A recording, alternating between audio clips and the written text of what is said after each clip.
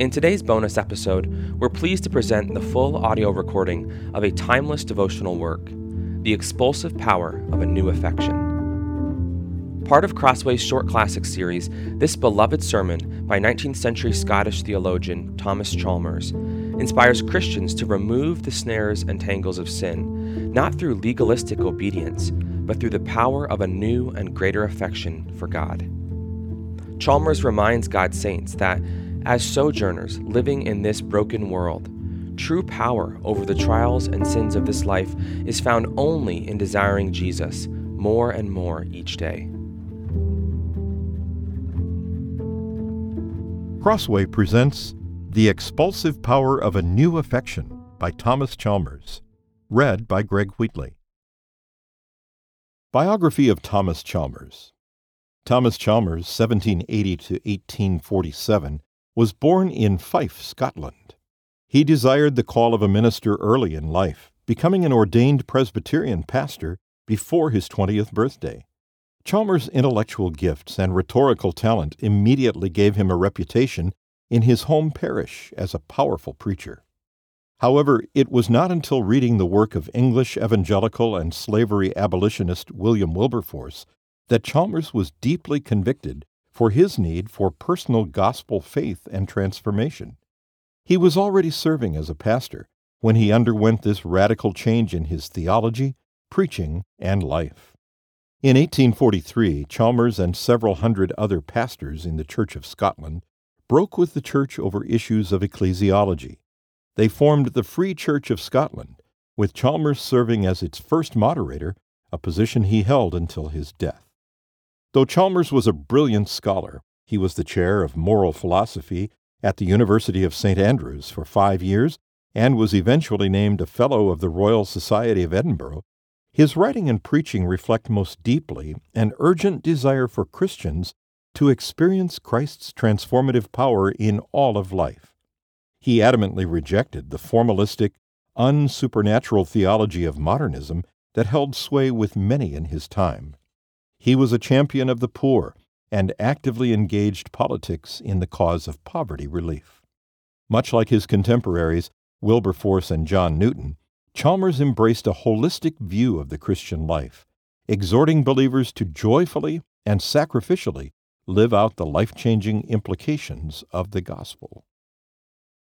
The expulsive power of a new affection. Love not the world, neither the things that are in the world. If any man love the world, the love of the Father is not in him. 1 John 2:15. There are two ways in which a practical moralist may attempt to displace from the human heart its love of the world, either by a demonstration of the world's vanity, so as that the heart shall be prevailed upon simply to withdraw its regards from an object that is not worthy of it, or by setting forth another object, even God, as more worthy of its attachment, so as that the heart shall be prevailed upon not to resign an old affection which shall have nothing to succeed it, but to exchange an old affection for a new one. My purpose is to show that from the constitution of our nature, the former method is altogether incompetent and ineffectual, and that the latter method will alone suffice for the rescue and recovery of the heart from the wrong affection that domineers over it. After having accomplished this purpose, I shall attempt a few practical observations.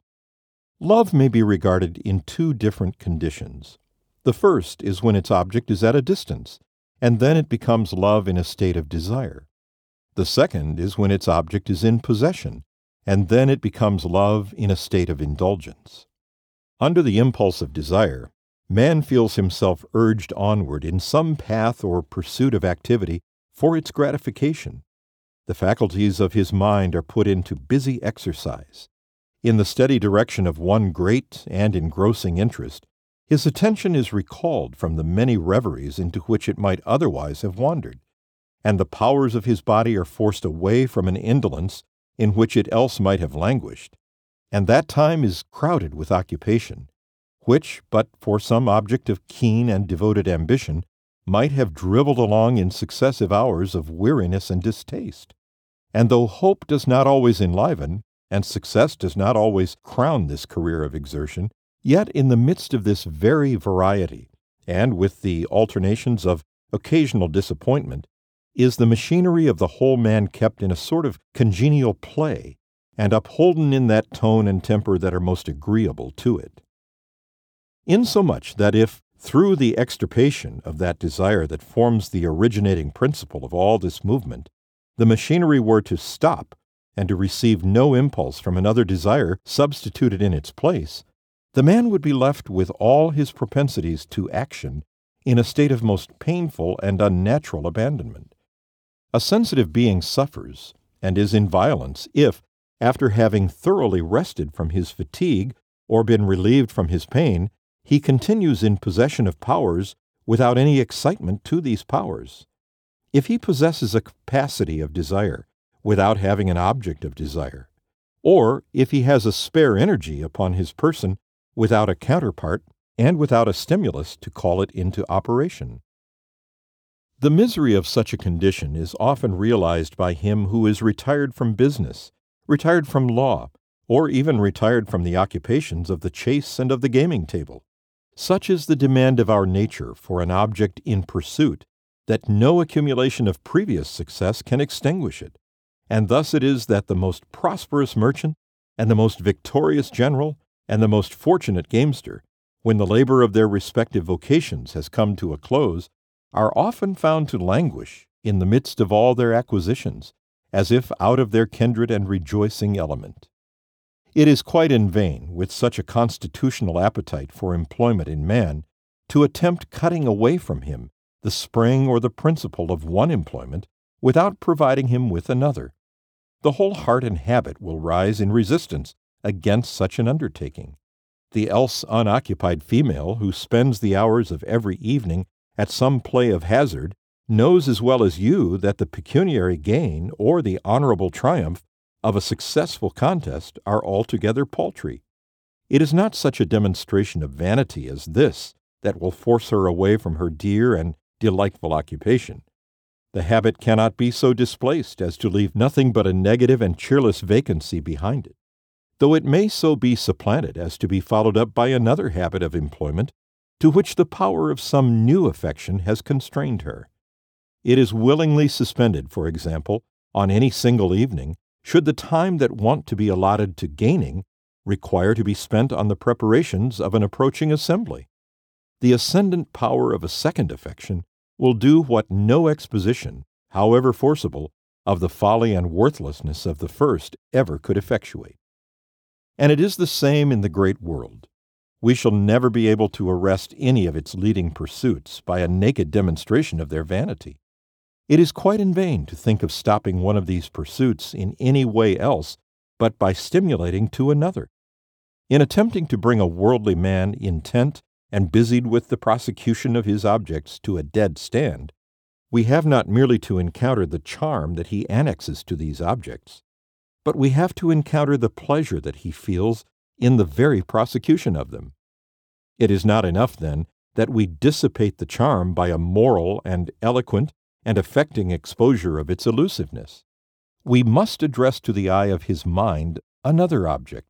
with a charm powerful enough to dispossess the first of its influences, and to engage him in some other prosecution as full of interest and hope and congenial activity as the former. It is this that stamps an impotency on all moral and pathetic declamation about the insignificance of the world. A man will no more consent to the misery of being without an object because that object is a trifle, or of being without a pursuit because that pursuit terminates in some frivolous or fugitive acquirement, than he will voluntarily submit himself to the torture because that torture is to be of short duration. If to be without desire and without exertion altogether is a state of violence and discomfort, then the present desire, with its correspondent train of exertion, is not to be got rid of simply by destroying it. It must be by substituting another desire and another line or habit of exertion in its place. And the most effectual way of withdrawing the mind from one object is not by turning it away upon desolate and unpeopled vacancy, but by presenting to its regards another object still more alluring. These remarks apply not merely to love considered in its state of desire for an object not yet obtained. They apply also to love considered in its state of indulgence or placid gratification with an object already in possession. It is seldom that any of our tastes are made to disappear by a mere process of natural extinction. At least, it is very seldom that this is done through the instrumentality of reasoning. It may be done by excessive pampering, but it is almost never done by the mere force of mental determination. But what cannot be destroyed may be dispossessed,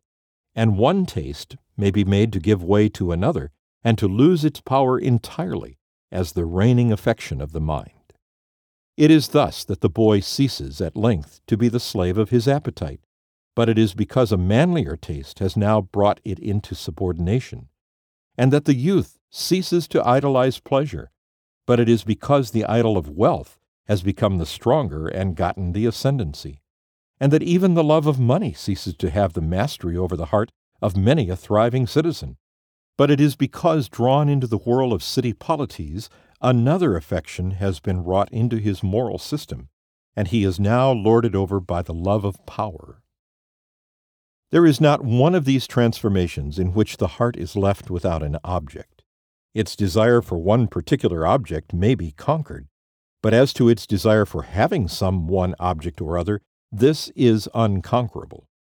Its adhesion to that on which it has fastened the preference of its regards cannot willingly be overcome by the rending away of a simple separation.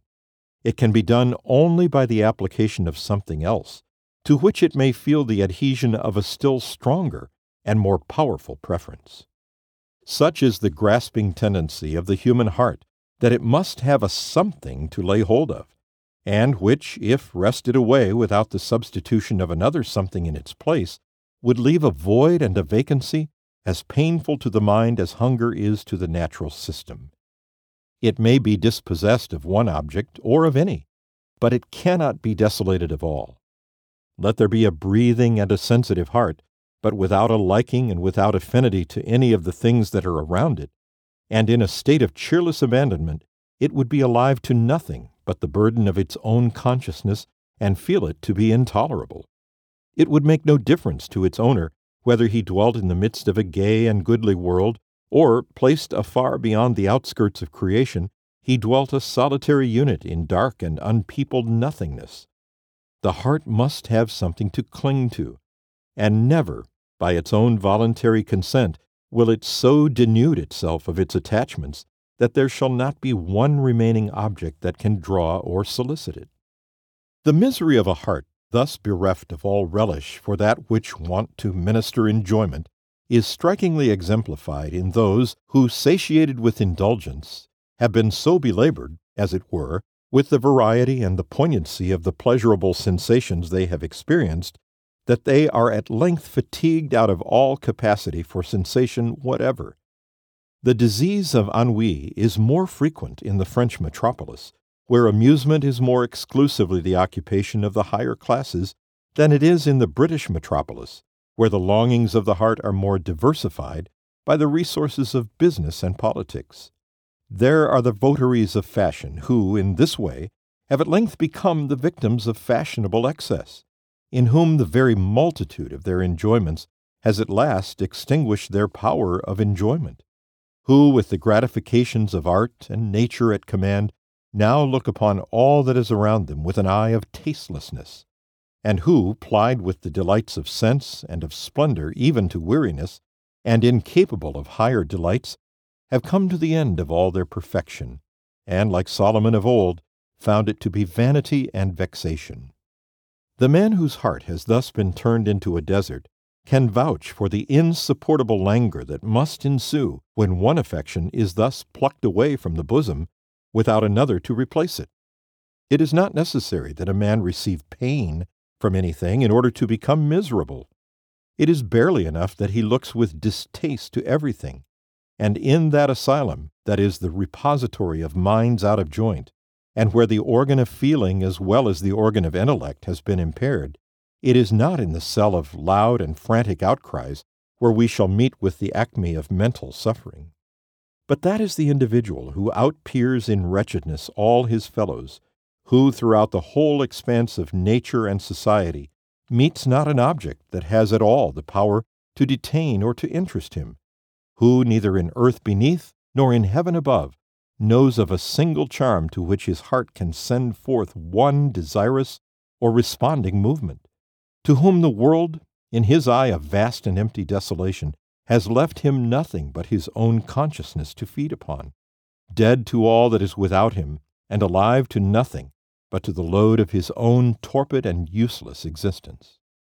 It will now be seen, perhaps, why it is that the heart keeps by its present affections with so much tenacity, when the attempt is to do them away by a mere process of extirpation. It will not consent to be so desolated. The strong man, whose dwelling place is there, may be compelled to give way to another occupier, but unless another stronger than he has power to dispossess and to succeed him, he will keep his present lodgment inviolable. The heart would revolt against its own emptiness. It could not bear to be so left in a state of waste and cheerless insipidity. The moralist who tries such a process of dispossession as this upon the heart is thwarted at every step by the recoil of its own mechanism. You have all heard that nature abhors a vacuum. Such at least is the nature of the heart, that though the room that is in it may change one inmate for another, it cannot be left void without the pain of most intolerable suffering. It is not enough, then, to argue the folly of an existing affection. It is not enough, in the terms of a forcible or an affecting demonstration, to make good the evanescence of its object. It may not even be enough to associate the threats and the terrors of some coming vengeance with the indulgence of it. The heart may still resist the every application, by obedience to which it would finally be conducted to a state so much at war with all its appetites as that of downright inanition. So to tear away an affection from the heart, as to leave it bare of all its regards and of all its preferences, were a hard and hopeless undertaking, and it would appear as if the lone, powerful engine of dispossession were to bring the mastery of another affection to bear upon it. We know not a more sweeping interdict upon the affections of nature than that which is delivered by the Apostle in the verse before us, 1 John 2:15. To bid a man into whom there has not yet entered the great and ascendant influence of the principle of regeneration, to bid him withdraw his love from all the things that are in the world, is to bid him give up all the affections that are in his heart. The world is the all of a natural man. He has not a taste or a desire that points not to a something placed within the confines of its visible horizon. He loves nothing above it, and he cares for nothing beyond it. And to bid him love not the world is to pass a sentence of expulsion on all the inmates of his bosom. To estimate the magnitude and the difficulty of such a surrender, let us only think that it were just as arduous to prevail on him not to love wealth, which is but one of the things in the world, as to prevail on him to set wilful fire to his own property. This he might do with sore and painful reluctance, if he saw that the salvation of his life hung upon it.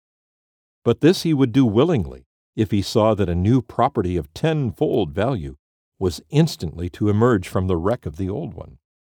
In this case, there is something more than the mere displacement of an affection. There is the overbearing of one affection by another. But to desolate his heart of all love for the things of the world without the substitution of any love in its place, were to him a process of as unnatural violence as to destroy all the things that he has in the world, and give him nothing in their room. So that if to love not the world be indispensable to one's Christianity,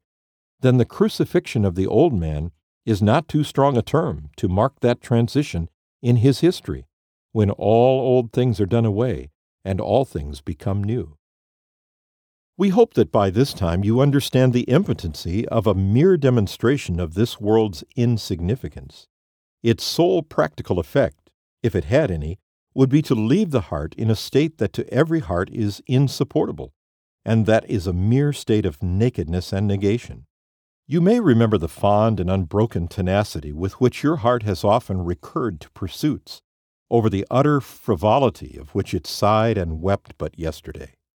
The arithmetic of your short-lived days may, on Sabbath, make the clearest impression upon your understanding, and from his fancied bed of death may the preacher cause a voice to descend in rebuke and mockery on all the pursuits of earthliness, and as he pictures before you the fleeting generations of men, with the absorbing grave, whither all the joys and interests of the world hasten to their sure and speedy oblivion, may you, touched and solemnized by his argument, feel for a moment as if on the eve of a practical and permanent emancipation from a scene of so much vanity. But the morrow comes, and the business of the world and the objects of the world and the moving forces of the world come along with it, and the machinery of the heart, in virtue of which it must have something to grasp or something to adhere to, brings it under a kind of moral necessity to be actuated just as before. In utter repulsion toward a state so unkindly as that of being frozen out both of delight and of desire, does it feel all the warmth and the urgency of its wonted solicitations. Nor in the habit and history of the whole man can we detect so much as one symptom of the new creature, so that the church, instead of being to him a school of obedience, has been a mere sauntering place for the luxury of a passing and theatrical emotion. And the preaching that is mighty to compel the attendance of multitudes, that is mighty to still and to solemnize the hearers into a kind of tragic sensibility, that is mighty in the play of variety and vigor that it can keep up around the imagination, is not mighty to the pulling down of strongholds. The love of the world cannot be expunged by a mere demonstration of the world's worthlessness. But may it not be supplanted by the love of that which is more worthy than itself? The heart cannot be prevailed upon to part with the world by a simple act of resignation. But may not the heart be prevailed upon to admit into its preference another, who shall subordinate the world and bring it down from its wonted ascendancy? If the throne that is placed there must have an occupier, and the tyrant that now reigns has occupied it wrongfully, he may not leave a bosom that would rather detain him than be left in desolation. But may he not give way to the lawful sovereign, appearing with every charm that can secure his willing admittance, and taking unto himself his great power to subdue the moral nature of man and to reign over it? In a word, if the way to disengage the heart from the positive love of one great and ascendant object is to fasten it in positive love to another, then it is not by exposing the worthlessness of the former, but by addressing to the mental eye the worth and excellence of the latter, that all old things are to be done away, and all things are to become new. To obliterate all our present affections by simply expunging them, and so as to leave the seat of them unoccupied, would be to destroy the old character, and to substitute no new character in its place. But when they take their departure upon the ingress of other visitors, when they resign their sway to the power and the predominance of new affections, when, abandoning the heart to solitude, they merely give place to a successor who turns it into as busy a residence of desire and interest and expectation as before, there is nothing in all this to thwart or to overbear any of the laws of our sentient nature. And we see how, in fullest accordance with the mechanism of the heart, a great moral revolution may be made to take place upon it. This, we trust, will explain the operation of that charm that accompanies the effectual preaching of the gospel. The love of God and the love of the world are two affections, not merely in a state of rivalship, but in a state of enmity, and that so irreconcilable that they cannot dwell together in the same bosom. We have already affirmed how impossible it were for the heart, by any innate elasticity of its own, to cast the world away from it and thus reduce itself to a wilderness. The heart is not so constituted, and the only way to dispossess it of an old affection is by the expulsive power of a new one. Nothing can exceed the magnitude of the required change in a man's character, when bidden as he is in the New Testament to love not the world, no, nor any of the things that are in the world, for this so comprehends all that is dear to him in existence as to be equivalent to a command of self-annihilation. But the same revelation that dictates so mighty an obedience places within our reach as mighty an instrument of obedience. It brings for admittance to the very door of our heart an affection that, once seated upon its throne, will either subordinate every previous inmate or bid it away. Beside the world, it places before the eye of the mind Him who made the world, and with this peculiarity, which is all its own, that in the gospel do we so behold God as that we may love God. It is there, and there only, where God stands revealed as an object of confidence to sinners, and where our desire after Him is not chilled into apathy by that barrier of human guilt that intercepts every approach that is not made to Him through the appointed mediator.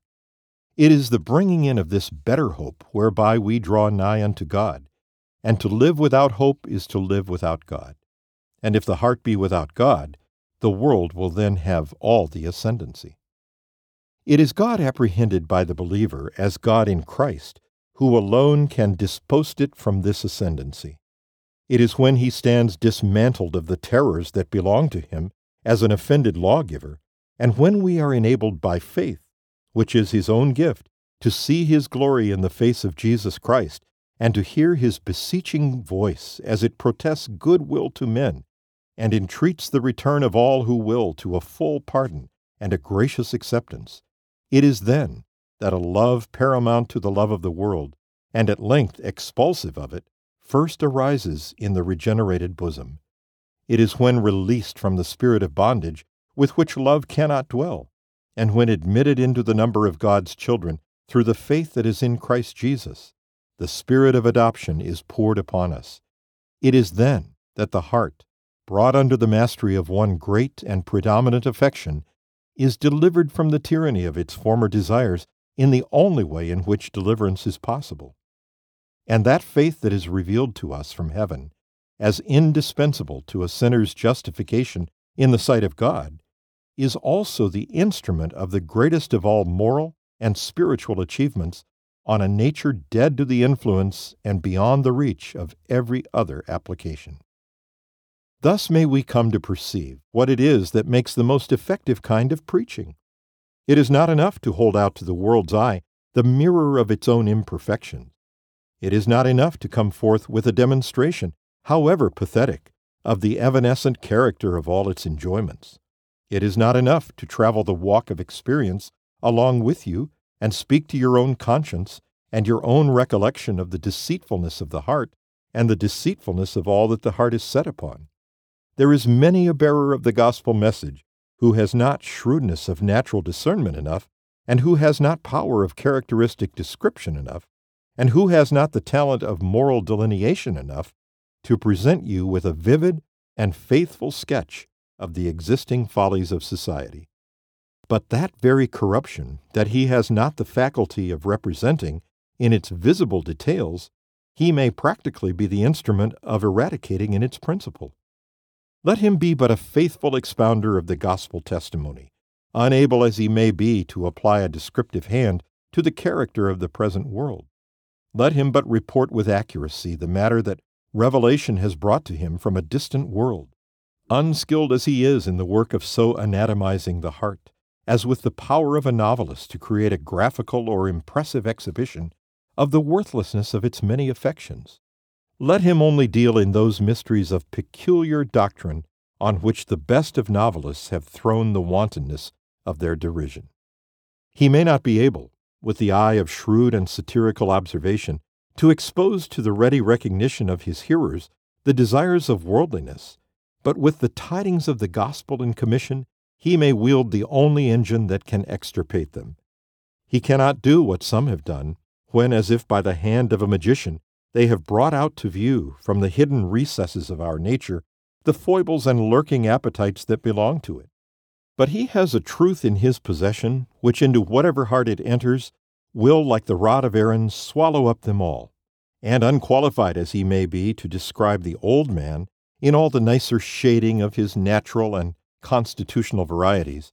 with him is deposited that ascendant influence under which the leading tastes and tendencies of the old man are destroyed, and he becomes a new creature in Jesus Christ our Lord. Let us not cease then to ply the only instrument of powerful and positive operation to do away from you the love of the world. let us try every legitimate method of finding access to your hearts for the love of Him who is greater than the world. For this purpose, let us, if possible, clear away that shroud of unbelief that so hides and darkens the face of the Deity. Let us insist on His claims to your affection, and whether in the shape of gratitude or in the shape of esteem, let us never cease to affirm that in the whole of that wondrous economy, the purpose of which is to reclaim a sinful world unto Himself, He, the God of love, so sets Himself forth in characters of endearment that naught but faith and naught but understanding are wanting on your part to call forth the love of your hearts back again. And here let us advert to the incredulity of a worldly man. When he brings his own sound and secular experience to bear upon the high doctrines of Christianity, when he looks on regeneration as a thing impossible, when feeling as he does the obstinacies of his own heart on the side of things present, and casting an intelligent eye, much exercised perhaps in the observation of human life, on the equal obstinacies of all who are around him, he pronounces this whole matter about the crucifixion of the old man and the resurrection of a new man in his place to be in downright opposition to all that is known and witnessed of the real nature of humanity. We think that we have seen such men, who, firmly trenched in their own vigorous and homebred sagacity, and shrewdly regardful of all that passes before them through the week and upon the scenes of ordinary business, look on that transition of the heart by which it gradually dies unto time, and awakens in all the life of a new-felt and ever-growing desire toward God as a mere Sabbath speculation, and who thus, with all their attention engrossed upon the concerns of earthliness, continue unmoved to the end of their days amongst the feelings and the appetites and the pursuits of earthliness. If the thought of death, and another state of being after it, comes across them at all, it is not with a change so radical as that of being born again that they ever connect the idea of preparation. They have some vague conception of its being quite enough that they acquit themselves in some decent and tolerable way of their relative obligations, and that upon the strength of some such social and domestic moralities as are often realized by him into whose heart the love of God has never entered, they will be transplanted in safety from this world, where God is the being with whom it may almost be said that they have had nothing to do, to that world where God is the being with whom they will have mainly and immediately to do throughout all eternity. They admit all that is said of the utter vanity of time when taken up with as a resting place, but they resist every application made upon the heart of man, with the view of so shifting its tendencies that it shall not henceforth find in the interests of time all its rest and all its refreshment.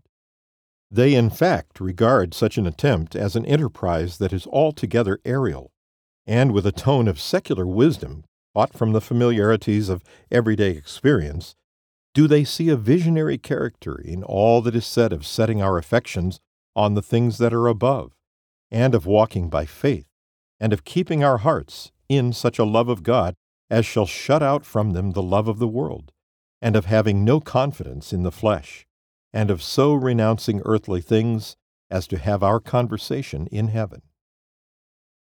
Now it is altogether worthy of being remarked of those men who thus disrelish spiritual Christianity, and in fact deem it an impracticable acquirement, how much of a piece their incredulity about the demands of Christianity and their incredulity about the doctrines of Christianity are with one another. No wonder that they feel the work of the New Testament to be beyond their strength, so long as they hold the words of the New Testament to be beneath their attention. Neither they nor anyone else can dispossess the heart of an old affection, but by the expulsive power of a new one. And if that new affection be the love of God, neither they nor anyone else can be made to entertain it, but on such a representation of the Deity as shall draw the heart of the sinner toward him. Now it is just their unbelief that screens from the discernment of their minds this representation. They do not see the love of God in sending His Son unto the world. They do not see the expression of His tenderness to men in sparing Him not, but giving Him up unto the death for us all. They do not see the sufficiency of the atonement, or the sufferings that were endured by him who bore the burden that sinners should have borne. They do not see the blended holiness and compassion of the Godhead, in that he passed by the transgressions of his creatures, yet could not pass them by without an expiation. It is a mystery to them how a man should pass to the state of godliness from a state of nature. But had they only a believing view of God, manifest in the flesh, this would resolve for them the whole mystery of godliness. As it is, they cannot get quit of their old affections because they are out of sight from all those truths that have influence to raise a new one. They are like the children of Israel in the land of Egypt, when required to make bricks without straw. They cannot love God while they want the only food that can alimент this affection in a sinner's bosom. And however great their errors may be, both in resisting the demands of the gospel as impracticable, and in rejecting the doctrines of the gospel as inadmissible, yet there is not a spiritual man, and it is the prerogative of him who is spiritual to judge all men, who will not perceive that there is a consistency in these errors. But if there be a consistency in the errors, in like manner is there a consistency in the truths that are opposite to them. The man who believes in the peculiar doctrines will readily bow to the peculiar demands of Christianity. When he is told to love God supremely, this may startle another, but it will not startle him to whom God has been revealed in peace and in pardon and in all the freeness of an offered reconciliation. When told to shut out the world from his heart, this may be impossible with him who has nothing to replace it, but not impossible with him who has found in God a sure and a satisfying portion. When told to withdraw his affections from the things that are beneath, this were laying on an order of self-extinction upon the man who knows not another quarter in the whole sphere of his contemplation to which he could transfer them, but it were not grievous to him whose view has been opened up to the loveliness and glory of the things that are above, and can there find for every feeling of his soul a most ample and delighted occupation. When told to look not to the things that are seen and temporal, this were blotting out the light of all that is visible, from the prospect of him in whose eye there is a wall of partition between guilty nature and the joys of eternity. But he who believes that Christ hath broken down this wall finds a gathering radiance upon his soul, as he looks onward in faith to the things that are unseen and eternal. Tell a man to be holy, and how can he compass such a performance, when his alone fellowship with holiness is a fellowship of despair? It is the atonement of the cross, reconciling the holiness of the lawgiver with the safety of the offender, that hath opened the way for a sanctifying influence into the sinner's heart, and he can take a kindred impression from the character of God, now brought nigh, and now at peace with him. Separate the demand from the doctrine, and you have either a system of righteousness that is impracticable, or a barren orthodoxy. Bring the demand and the doctrine together, and the true disciple of Christ is able to do the one through the other, strengthening him. The motive is adequate to the movement, and the bidden obedience of the gospel is not beyond the measure of his strength, just because the doctrine of the gospel is not beyond the measure of his acceptance. The shield of faith and the hope of salvation, and the word of God and the girdle of truth, these are the armor that he has put on, and with these the battle is won, and the eminence is reached, and the man stands on the vantage ground of a new field and a new prospect. The effect is great, but the cause is equal to it, and stupendous as this moral resurrection to the precepts of Christianity undoubtedly is,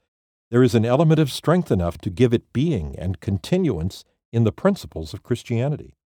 The object of the gospel is both to pacify the sinner's conscience and to purify his heart, and it is of importance to observe that what mars the one of these objects mars the other also.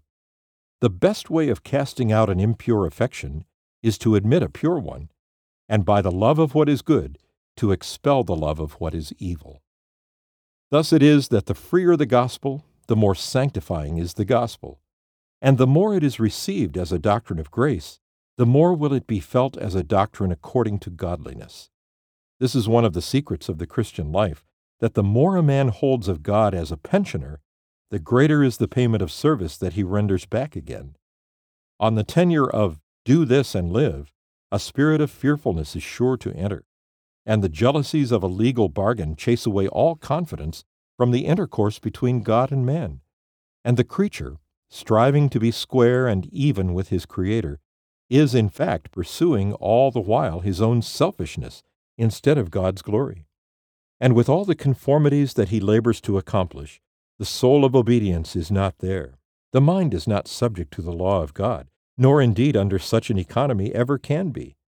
It is only when, as in the gospel, acceptance is bestowed as a present, without money and without price, that the security that man feels in God is placed beyond the reach of disturbance, or that he can repose in him as one friend reposes in another, or that any liberal and generous understanding can be established betwixt them, the one party rejoicing over the other to do him good, the other finding that the truest gladness of his heart lies in the impulse of a gratitude, by which it is awakened to the charms of a new moral existence.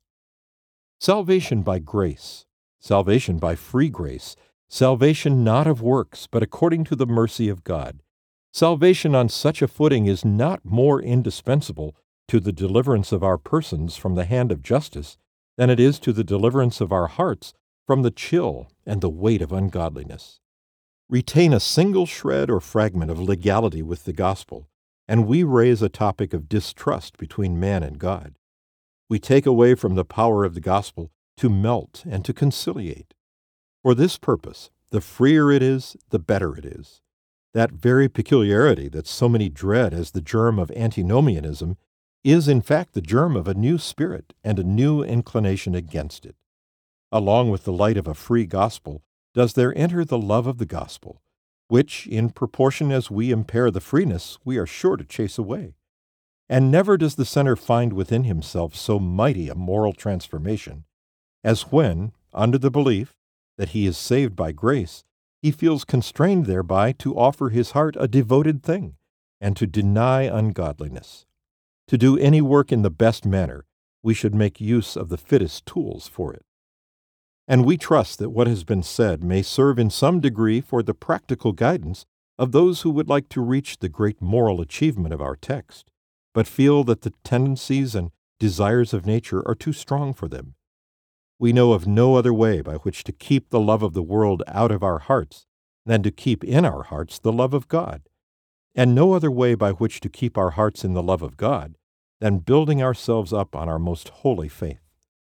That denial of the world that is not possible to him that dissents from the gospel testimony is possible, even as all things are possible, to him that believeth. To try this without faith is to work without the right tool or the right instrument. But faith worketh by love, and the way of expelling from the heart the love that transgresseth the law is to admit into its receptacles the love that fulfilleth the law. Conceive a man to be standing on the margin of this green world,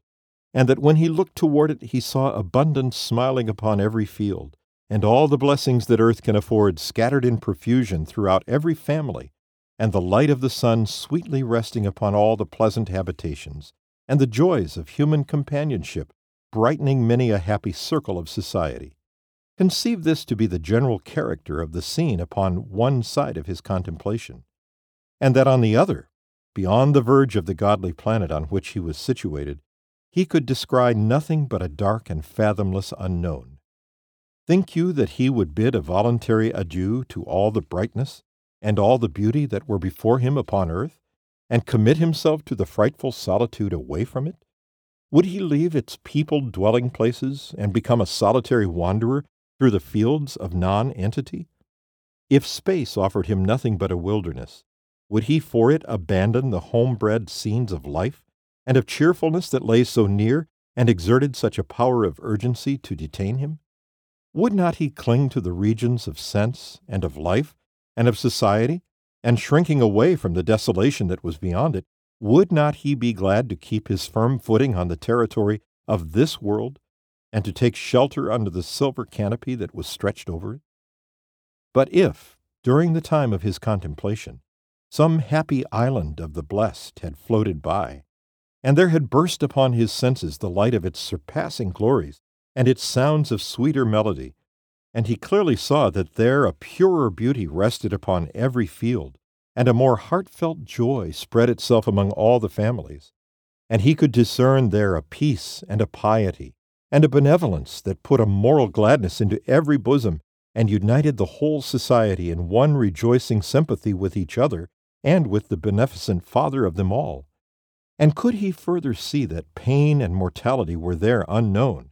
and above all, that signals of welcome were hung out, and an avenue of communication was made for him? Perceive you not that what was before the wilderness would become the land of invitation, and that now the world would be the wilderness? What unpeopled space could not do can be done by space teeming with beatific scenes and beatific society. And let the existing tendencies of the heart be what they may to the scene that is near and visibly around us, still if another stood revealed to the prospect of man, either through the channel of faith or through the channel of his senses, then without violence done to the constitution of his moral nature, may he die unto the present world, and live to the lovelier world that stands in the distance away from it. This has been a production of Crossway, The Expulsive Power of a New Affection by Thomas Chalmers, read by Greg Wheatley. This audiobook was produced by Josh Kloss. The Expulsive Power of a New Affection is available in print from Crossway. This recording is copyright 2020 by Crossway. All rights reserved. For more information on other books, Bibles, and audiobooks, please visit crossway.org. That was a full audio recording of The Expulsive Power of a New Affection by Thomas Chalmers, which is part of Crossway's Short Classics series. To learn more about the print edition or other books in the Short Classics series, visit crossway.org/shortclassics. That's crossway.org/shortclassics.